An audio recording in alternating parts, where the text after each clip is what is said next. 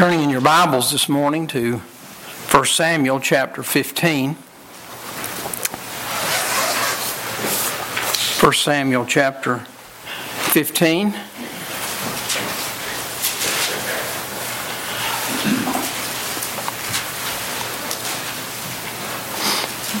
I want to read beginning at verse 1. Samuel also said unto Saul, The Lord sent me to anoint thee to be king over his people, over Israel. Now therefore hearken thou unto the voice of the words of the Lord. Thus saith the Lord of hosts, I remember that which Amalek did to Israel, how he laid wait for him in the way when he came up from Egypt. Now go and smite Amalek, and utterly destroy all that they have, and spare them not, but slay both man and woman, infant and suckling, ox and sheep, camel and ass. Let's stop reading there and look to the Lord in prayer. Our Father, we thank you that when we come to the end of ourselves and we call upon you, we trust you as our Savior, that you lift us out of a horrible pit, out of the miry clay, and you set our feet upon a rock, and you establish our going, and you put a new song in our heart. Old things are passed away, and behold, all things become new. We thank you for the great salvation, so great salvation, that you offer to those who deserve so great a death. We pray that you would help us to see the message of the gospel this morning, to see the message of the love and mercy and grace of God that is bestowed upon those who are not worthy of it. We pray that you would speak to any who are here who are lost today, that they would see their need to be saved. We ask it in Jesus' name. Amen. Wednesday night, Brother Dwight brought a very important message on the conversion war. The conversion war, as he explained it, is the war that takes place between ourselves and God as we try to convert Him and make Him such an one as ourselves. And what Brother Dwight did in that message is point out verses concerning God that don't fit our view of God. And rather than accept them and believe them as they are, and hear and believe the message that's in them, we try to take God's Word and we try to convert it in our minds, and we try to convert God into someone with whom we are more comfortable. We've come to this chapter today because this third verse is one that Brother Dwight mentioned Wednesday night, and I was talking to him on the phone Thursday morning or Friday morning, and I told him that he had stirred me up by his message. So if you're looking for someone to blame for today's message, you can blame Brother Dwight. This verse that is God's command to King Saul, given to Saul by Samuel. God's command is, now go and smite Amalek, and utterly destroy all that they have, and spare them not, but slay both man and woman, infant and suckling, ox and sheep, camel and ass. We read that, as Brother Dwight pointed out, and our natural reaction is, why would God do that? Why would a loving God give such a command to destroy all that they have? Spare them not. slay man and woman, infant and suckling, ox and sheep and camel and ass? We want to think about that question this morning, because the answer to it is eternally important. The answer to the question begins with the character of God. Psalm 33 verses 4 and 5 say, "For the word of the Lord is right." The word of the Lord is right. That includes 1 Samuel 15 and verse 3. And all of His works are done in truth. That includes the works that He's commanding in 1 Samuel 15 and verse 3. He loveth righteousness and judgment. The earth is full of the goodness of the Lord.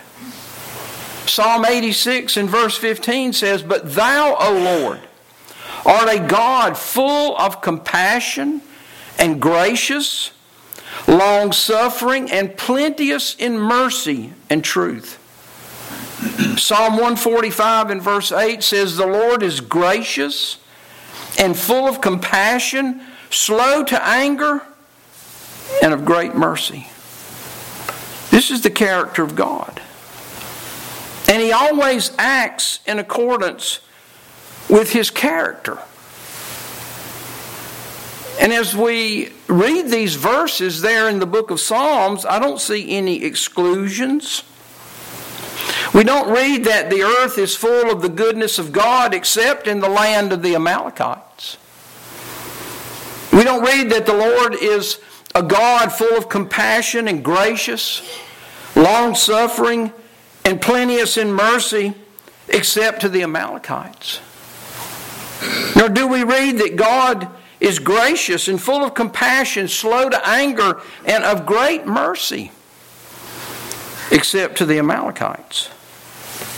And it's like that because 2 Chronicles 19 and verse 7 says, "There is no iniquity with the Lord our God, nor respect of persons." We read that again in the New Testament in Romans chapter 2 and verse 11, "For there is no respect of persons with God." God is full of compassion and gracious. He's long-suffering. He's plenteous in mercy. He's full of compassion. He's slow to anger. He's of great mercy toward every human being that has lived, that is living, and that will live in the future. All through the Old Testament, we see this character of God. We see His compassion and His graciousness and His long-suffering. We see how He's slow to anger and of great mercy. Turn back, if you will, to Genesis chapter 6. Genesis chapter 6.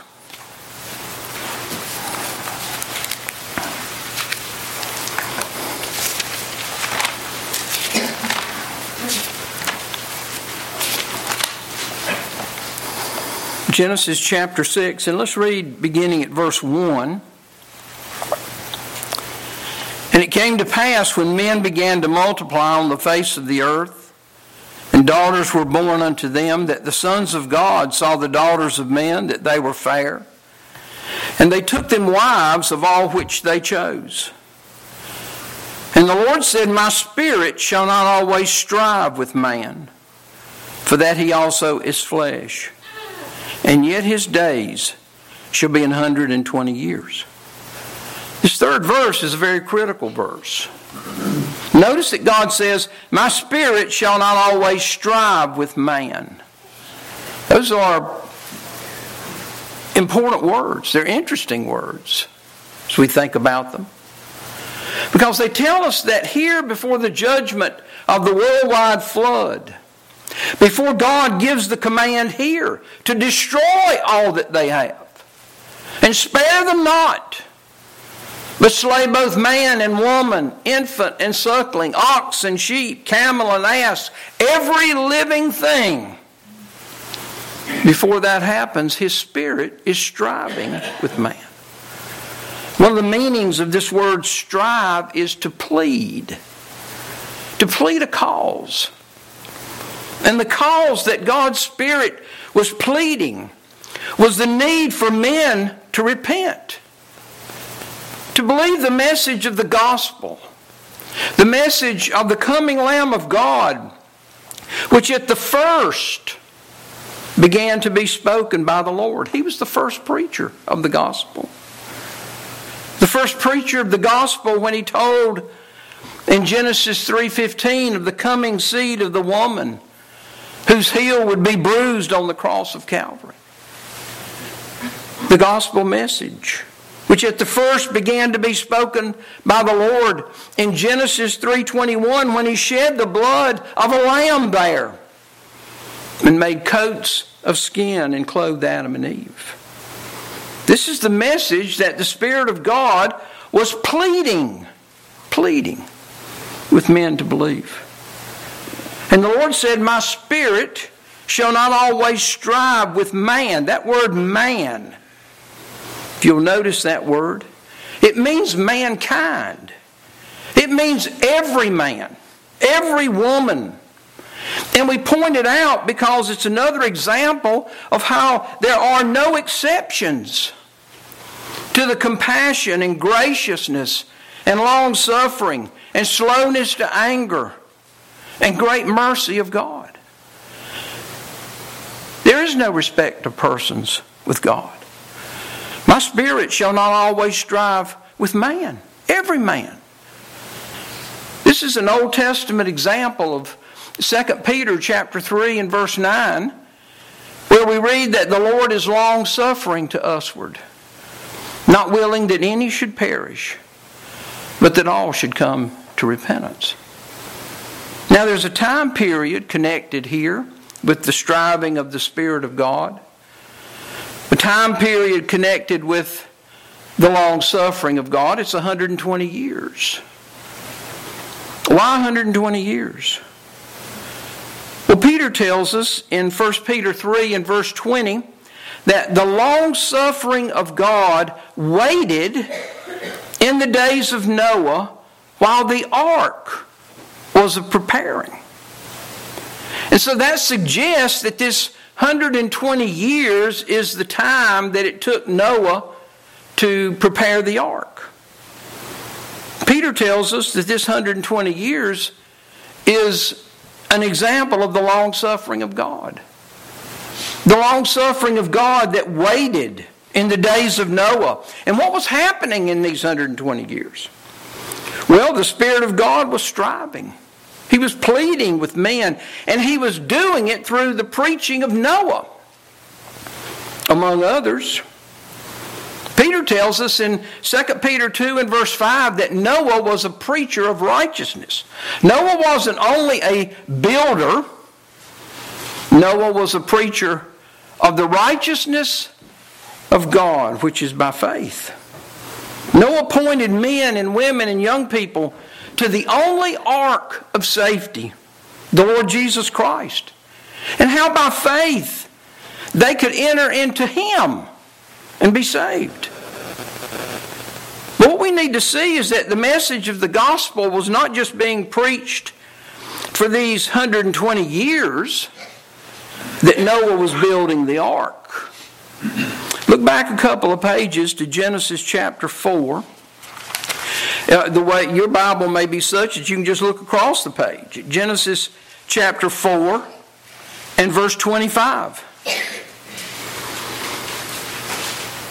And Adam knew Eve, and Adam knew his wife again, and she bare a son, and called his name Seth. For God, said she, hath appointed me another seed instead of Abel, whom Cain slew. And to Seth, to him also there was born a son, and he called his name Enos. Then began men to call upon the name of the Lord. This verse tells us that at the birth of Seth's son Enos, then began men to call upon the name of the Lord. That language is very instructive. Then began men to call upon the name of the Lord. Romans chapter 10 and verse 13 says, "For whosoever shall call upon the name of the Lord shall be saved."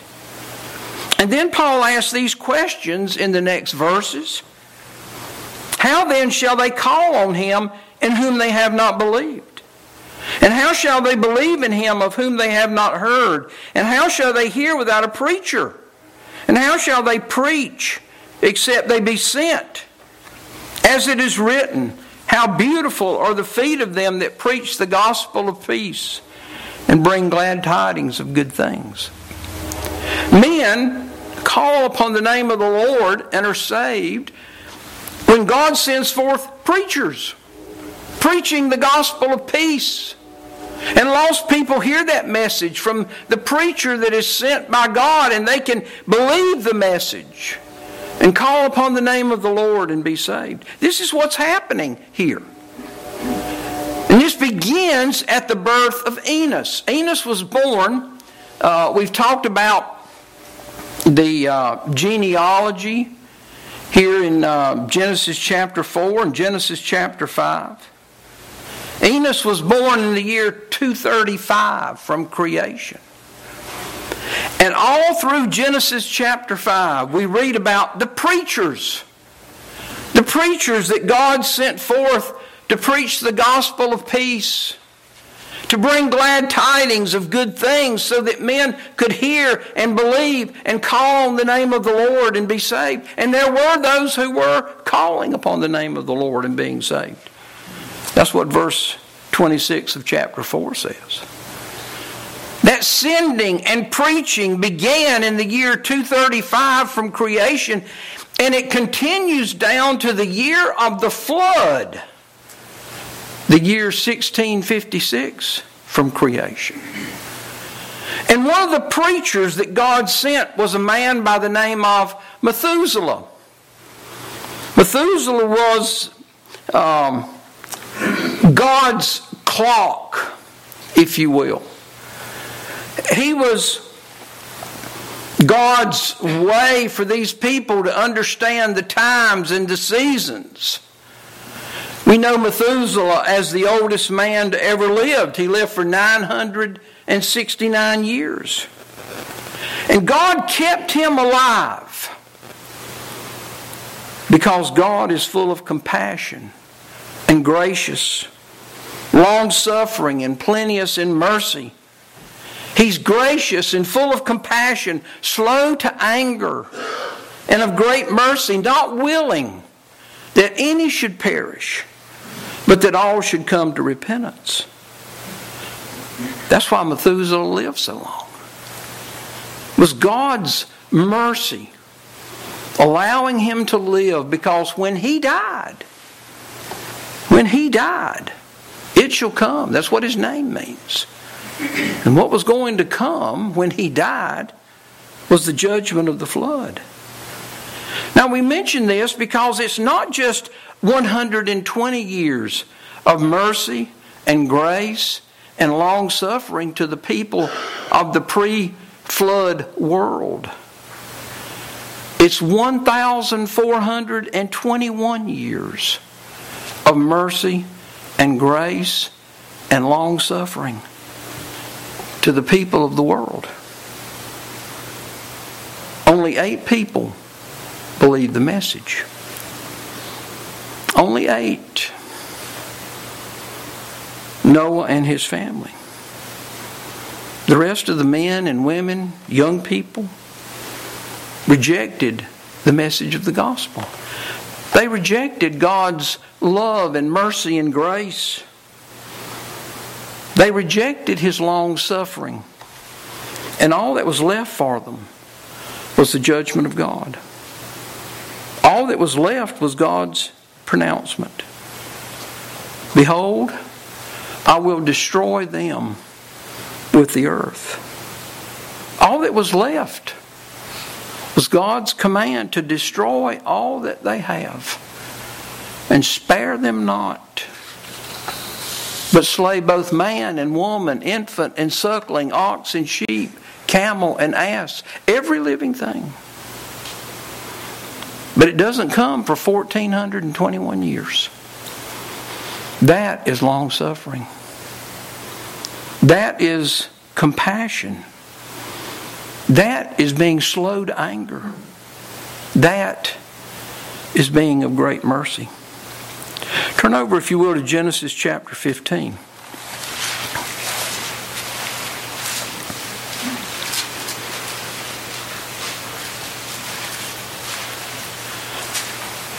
Genesis chapter 15. Here in this chapter, God is making a covenant with Abraham to give him the land of Canaan. Look at chapter 15 and verse 18. In the same day the Lord made a covenant with Abram, saying, Unto thy seed have I given this land, from the river of Egypt unto the great river, the river Euphrates. The Kenites and the Kenizzites and the Cadmonites and the Hittites and the Perizzites, the Rephaims and the Amorites and the Canaanites and the Girgashites and the Jebusites. I've given you all of this land. Now look back at verse 13 of this chapter. And he said unto Abram, Know of a surety that thy seed shall be a stranger in a land that is not theirs, and shall serve them, and they shall afflict them 400 years. And also that nation whom they shall serve will I judge, and afterward shall they come out with great substance. That, of course, is referring to the land of Egypt and the children of Israel's exodus from Egypt. And thou shalt go to thy fathers in peace. Thou shalt be buried in a good old age. But in the fourth generation they shall come hither again. Abraham's seed is going to come back to the land in the fourth generation. Why? Why? Well, notice these next words. For the iniquity of the Amorites is not yet full. Why would the Lord tell us that? I believe He tells us that to underscore in our minds that He's full of compassion and gracious and long-suffering and plenteous in mercy and slow to anger, not willing that any should perish, but that all should come to repentance. Because the Lord is giving the Amorites and these nations of Canaan some 462 years to repent, to turn to Him before the children of Israel come back into the land. Now, the Lord could have just given Abraham the land that day. He could have just said, I'm going to blot out these sinners, these people who have rejected me, these people who have turned to idolatry here in this land of Canaan. I'm just going to wipe them out. Right now, Abraham. But He doesn't do that. He gives them 462 years. I believe His Spirit is going to strive and plead with them for every day of those 462 years before His judgment is poured out upon them. Just like we just got through talking about Sodom and the destruction of Sodom. And the thing that stands out to me there is this long suffering of God to those people. Look at, we're real close. Look at Genesis chapter 18 and verse 21. Verse 20, let's read there. And the Lord said, because the cry of Sodom and Gomorrah is great, and because their sin is very grievous. This is God's pronouncement upon these people. He knows what they are. But look at verse 21. I will go down now and see whether they have done altogether according to the cry of it. which is come unto me? And if not, I will know. He didn't have to go down to know. But he said, I'm going to go down. I'm going to go down and see. There was another opportunity for the people of Sodom to repent. This is the pattern that we see all through the New Testament, rather the Old Testament. That brings us to Amalek. Turn over to Exodus chapter 17. Exodus chapter 17.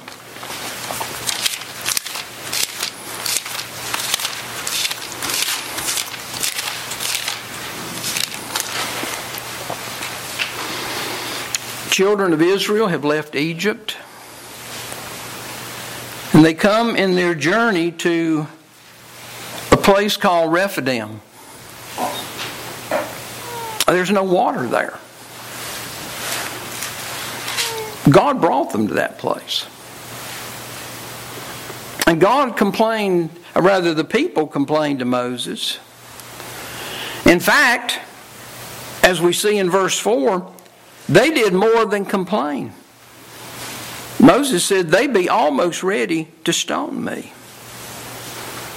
And so Moses cries to the Lord, and the Lord tells him in verse 6, Behold, I will stand before thee there upon the rock in Horeb, and thou shalt smite the rock, and there shall come water out of it, that the people may drink. And Moses did so in the sight of the elders of Israel. God performs a miracle here. This is why He brought them. He wanted to preach these people a message through this miracle. And this miracle that took place here is a picture of the cross of Calvary. It's a picture of the time when on the cross, the rock, the Lord Jesus Christ would be smitten. And out of that rock would come the water of life that makes the invitation from heaven possible. Let him that thirsteth say, Come. And whosoever will, let him take the water of life freely. That's the message of the gospel that's being preached here. Now look at verse 8. Then came Amalek and fought with Israel in Rephidim. We're introduced to Amalek in Genesis chapter 36, where we read about his birth. But this is the first time that we see him doing anything. This is the first time that we see him in action, if you will. And what is the first action that we see Amalek taking? It's fighting with Israel in Rephidim. And this is not some random attack. We read back in 1 Samuel chapter 15 and verse 3 how the Lord said He laid in wait. He laid in wait. Rephidim, this was the place where Amalek chose to fight with Israel. He chose to fight in the place where the rock was smitten and the water of life was pouring forth. There's a thought that comes to mind as we read this 8th verse. And that is that Amalek has no regard for God's miraculous provision. There was no water in Rephidim, not only for Israel, but there was no water there for Amalek. And yet, here he is rejecting the rock. No regard for the person and the work of Christ. In fact, he's fighting against that, just exactly like you are here this morning if you're lost. You are fighting against God's miraculous provision for you and His invitation. Whosoever will, let him come and take of the water of life freely. Amalek is not going to drink of that water. He wants to keep anyone else from drinking of that miraculous water. And so the battle follows. Look at verse 9. And Moses said unto Joshua, choose us out men and go out, fight with Amalek tomorrow. I will stand on the top of the hill with the rod of God in mine hand. So Joshua did as Moses said to him and fought with Amalek. And Moses, Aaron, and Hur went up to the top of the hill. And it came to pass when Moses held up his hand that Israel prevailed. And when he let down his hand, Amalek prevailed. But Moses' hands were heavy. And they took a stone and put it under him. And he sat thereon. And Aaron and Hur stayed up his hands, the one on the other side and the other on the other side. And his hands were steady until the going down of the sun. And Joshua discomfited Amalek and his people with the edge of the sword. Can't read that verse, that 12th verse, without noting how Moses sat on the stone. All right, in verse 8, verse 6, he drank of the stone. And in verse 8, he's sitting on the stone. As ye have therefore received Christ Jesus the Lord, so walk in him. We receive him by drinking the water. We live the Christian life by resting upon him. That's the lesson here. Verse 13, and Joshua discomforted Amalek and his people with the edge of the sword. Now look at verse 14. And the Lord said unto Moses, write this for a memorial in a book, and rehearse it in the ears of Joshua, for I will utterly put out the remembrance of Amalek from under heaven. Now, do you think that Amalek heard this pronouncement of the judgment of God? I believe he did. Why? Because God is full of compassion and gracious. He's long-suffering. He's plenteous in mercy. He's slow to anger. He's not willing that any should perish, but that all should come to repentance. I believe Amalek heard this sentence of judgment from God. Now, the chronology in my Bible says that the year here in Exodus chapter 17 is 1491 BC. Now look over at Deuteronomy chapter 25. Deuteronomy chapter 25.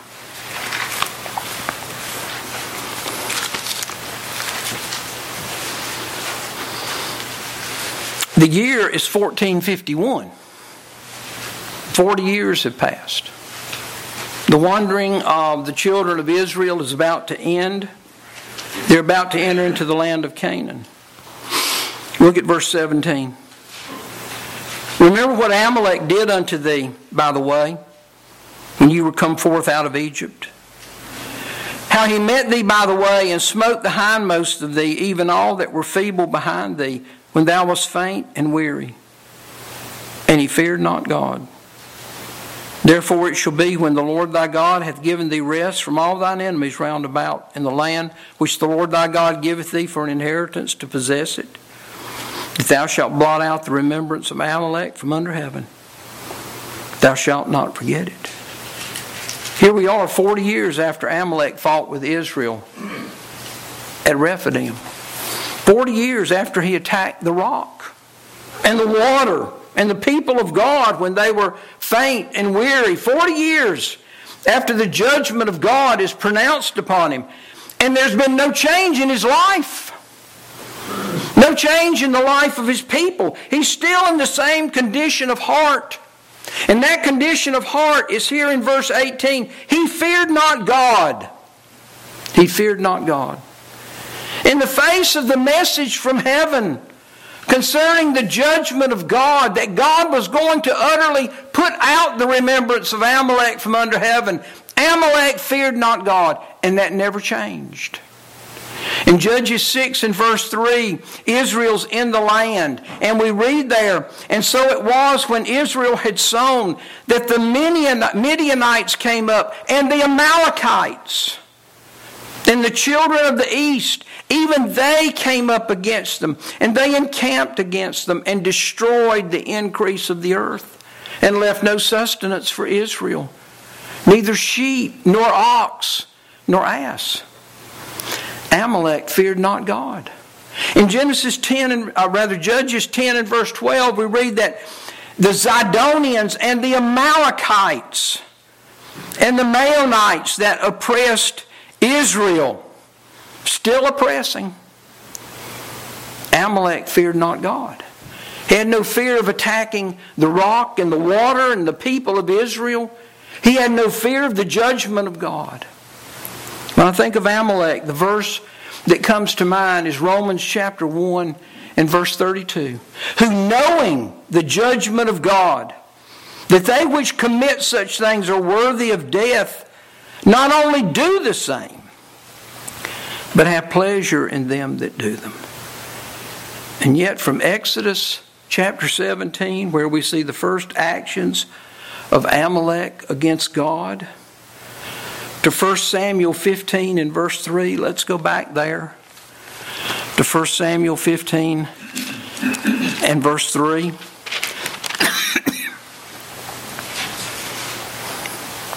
And God's command to destroy all that they have and spare them not, but slay both man and woman, infant and suckling, ox and sheep, camel and ass. From Exodus 17 to 1 Samuel 15:3 is a period of 404 years. Why didn't the Lord just utterly put out the remembrance of Amalek from under heaven in 1491 BC? Why does He wait 404 years till we come to 1 Samuel 15 to give that command? God waited 404 years because He's full of compassion, because He's gracious, because He's long-suffering, because He's plenteous in mercy and slow to anger, and because He's not willing that any should perish, but that all should come to repentance. Don't you read this third verse and blame God. Read this third verse and blame Amalek. Because Amalek and the Amalekites despised the riches of His goodness. They despised His forbearance and long-suffering, not knowing, willingly ignorant, that the goodness of God was leading them to repentance.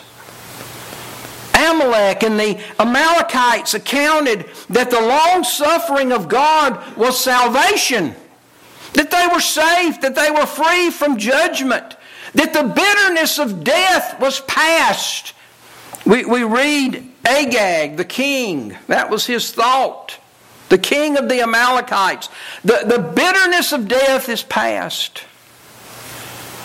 They misinterpreted the long-suffering of God, and so their heart was fully set in them to do evil until there was nothing left for them but 1 Samuel 15 and verse 3.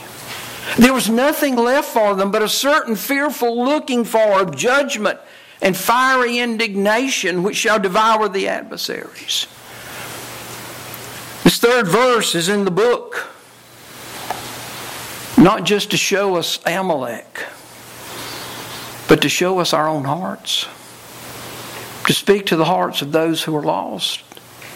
To speak to those who are under the pronouncement of the judgment of God. And that's you if you're lost today. Destroy all that they have and spare them not. Why? Because all have sinned and come short of the glory of God. And the wages of sin is death. It's appointed unto men once to die, but after this the judgment. In Matthew 10 and verse 28, the Lord Jesus said, "Fear not them which kill the body, but are not able to kill the soul. But rather fear Him which is able to destroy both soul and body in hell." How many times has hearing the message of the judgment of God not moved you any more than it didn't move Amalek? It's because you fear not God. And yet, in the face of your rebellion, there stands the Lord. full of compassion, gracious, long-suffering, plenteous in mercy. There He stands, the good God, the innocent God, the loving God, full of compassion, slow to anger, not willing that any should perish, but that all should come to repentance. If you're lost today, don't read this third verse and blame God. Don't read this third verse and see Amalek. Read this third verse and see yourself. Stop despising the riches of His goodness. Stop despising His forbearance and long-suffering. Stop despising His goodness that's leading you to repentance. Stop accounting that the long-suffering of God is salvation. Stop accounting that the long-suffering of God means that somehow He is approving of your life. He's approving of your sin. Stop accounting the long-suffering of God as meaning that you're safe and free from judgment, so that your heart is fully set in you to do evil until there's nothing left but 1 Samuel 15 and verse 3. Till there's nothing left but a certain fearful looking for of judgment and fiery indignation which shall devour the adversaries. This morning, before the goodness of God stops leading you to repentance, how long has He been doing that in your life? Right where you are, lay down your rebellion and stop fighting against God. That's what Amalek was doing. Stop fighting against God and cry out to Him to be merciful to you, a sinner, and He'll save you. And He'll give you the gift of eternal life. Let's look to the Lord in prayer. Father, we pray that You would help us to see this morning in this third verse of 1 Samuel the goodness and the mercy of God. How that You're not willing that any should perish, but that all should come to repentance. As we look at Your dealings with the people before the flood and the people in the land of Canaan, the people of Sodom, Amalek and the Amalekites, slow to wrath, plenteous in mercy. The problem is not you. The problem is our own deceitful and wicked hearts. We pray that You would speak to any here who are lost today, that they would see their need to be saved before it's too late. Your Spirit will not always strive with man. Your Spirit will not always plead. And while it is called today, we pray that they would trust You as their Savior. We ask it in Jesus' name. Amen.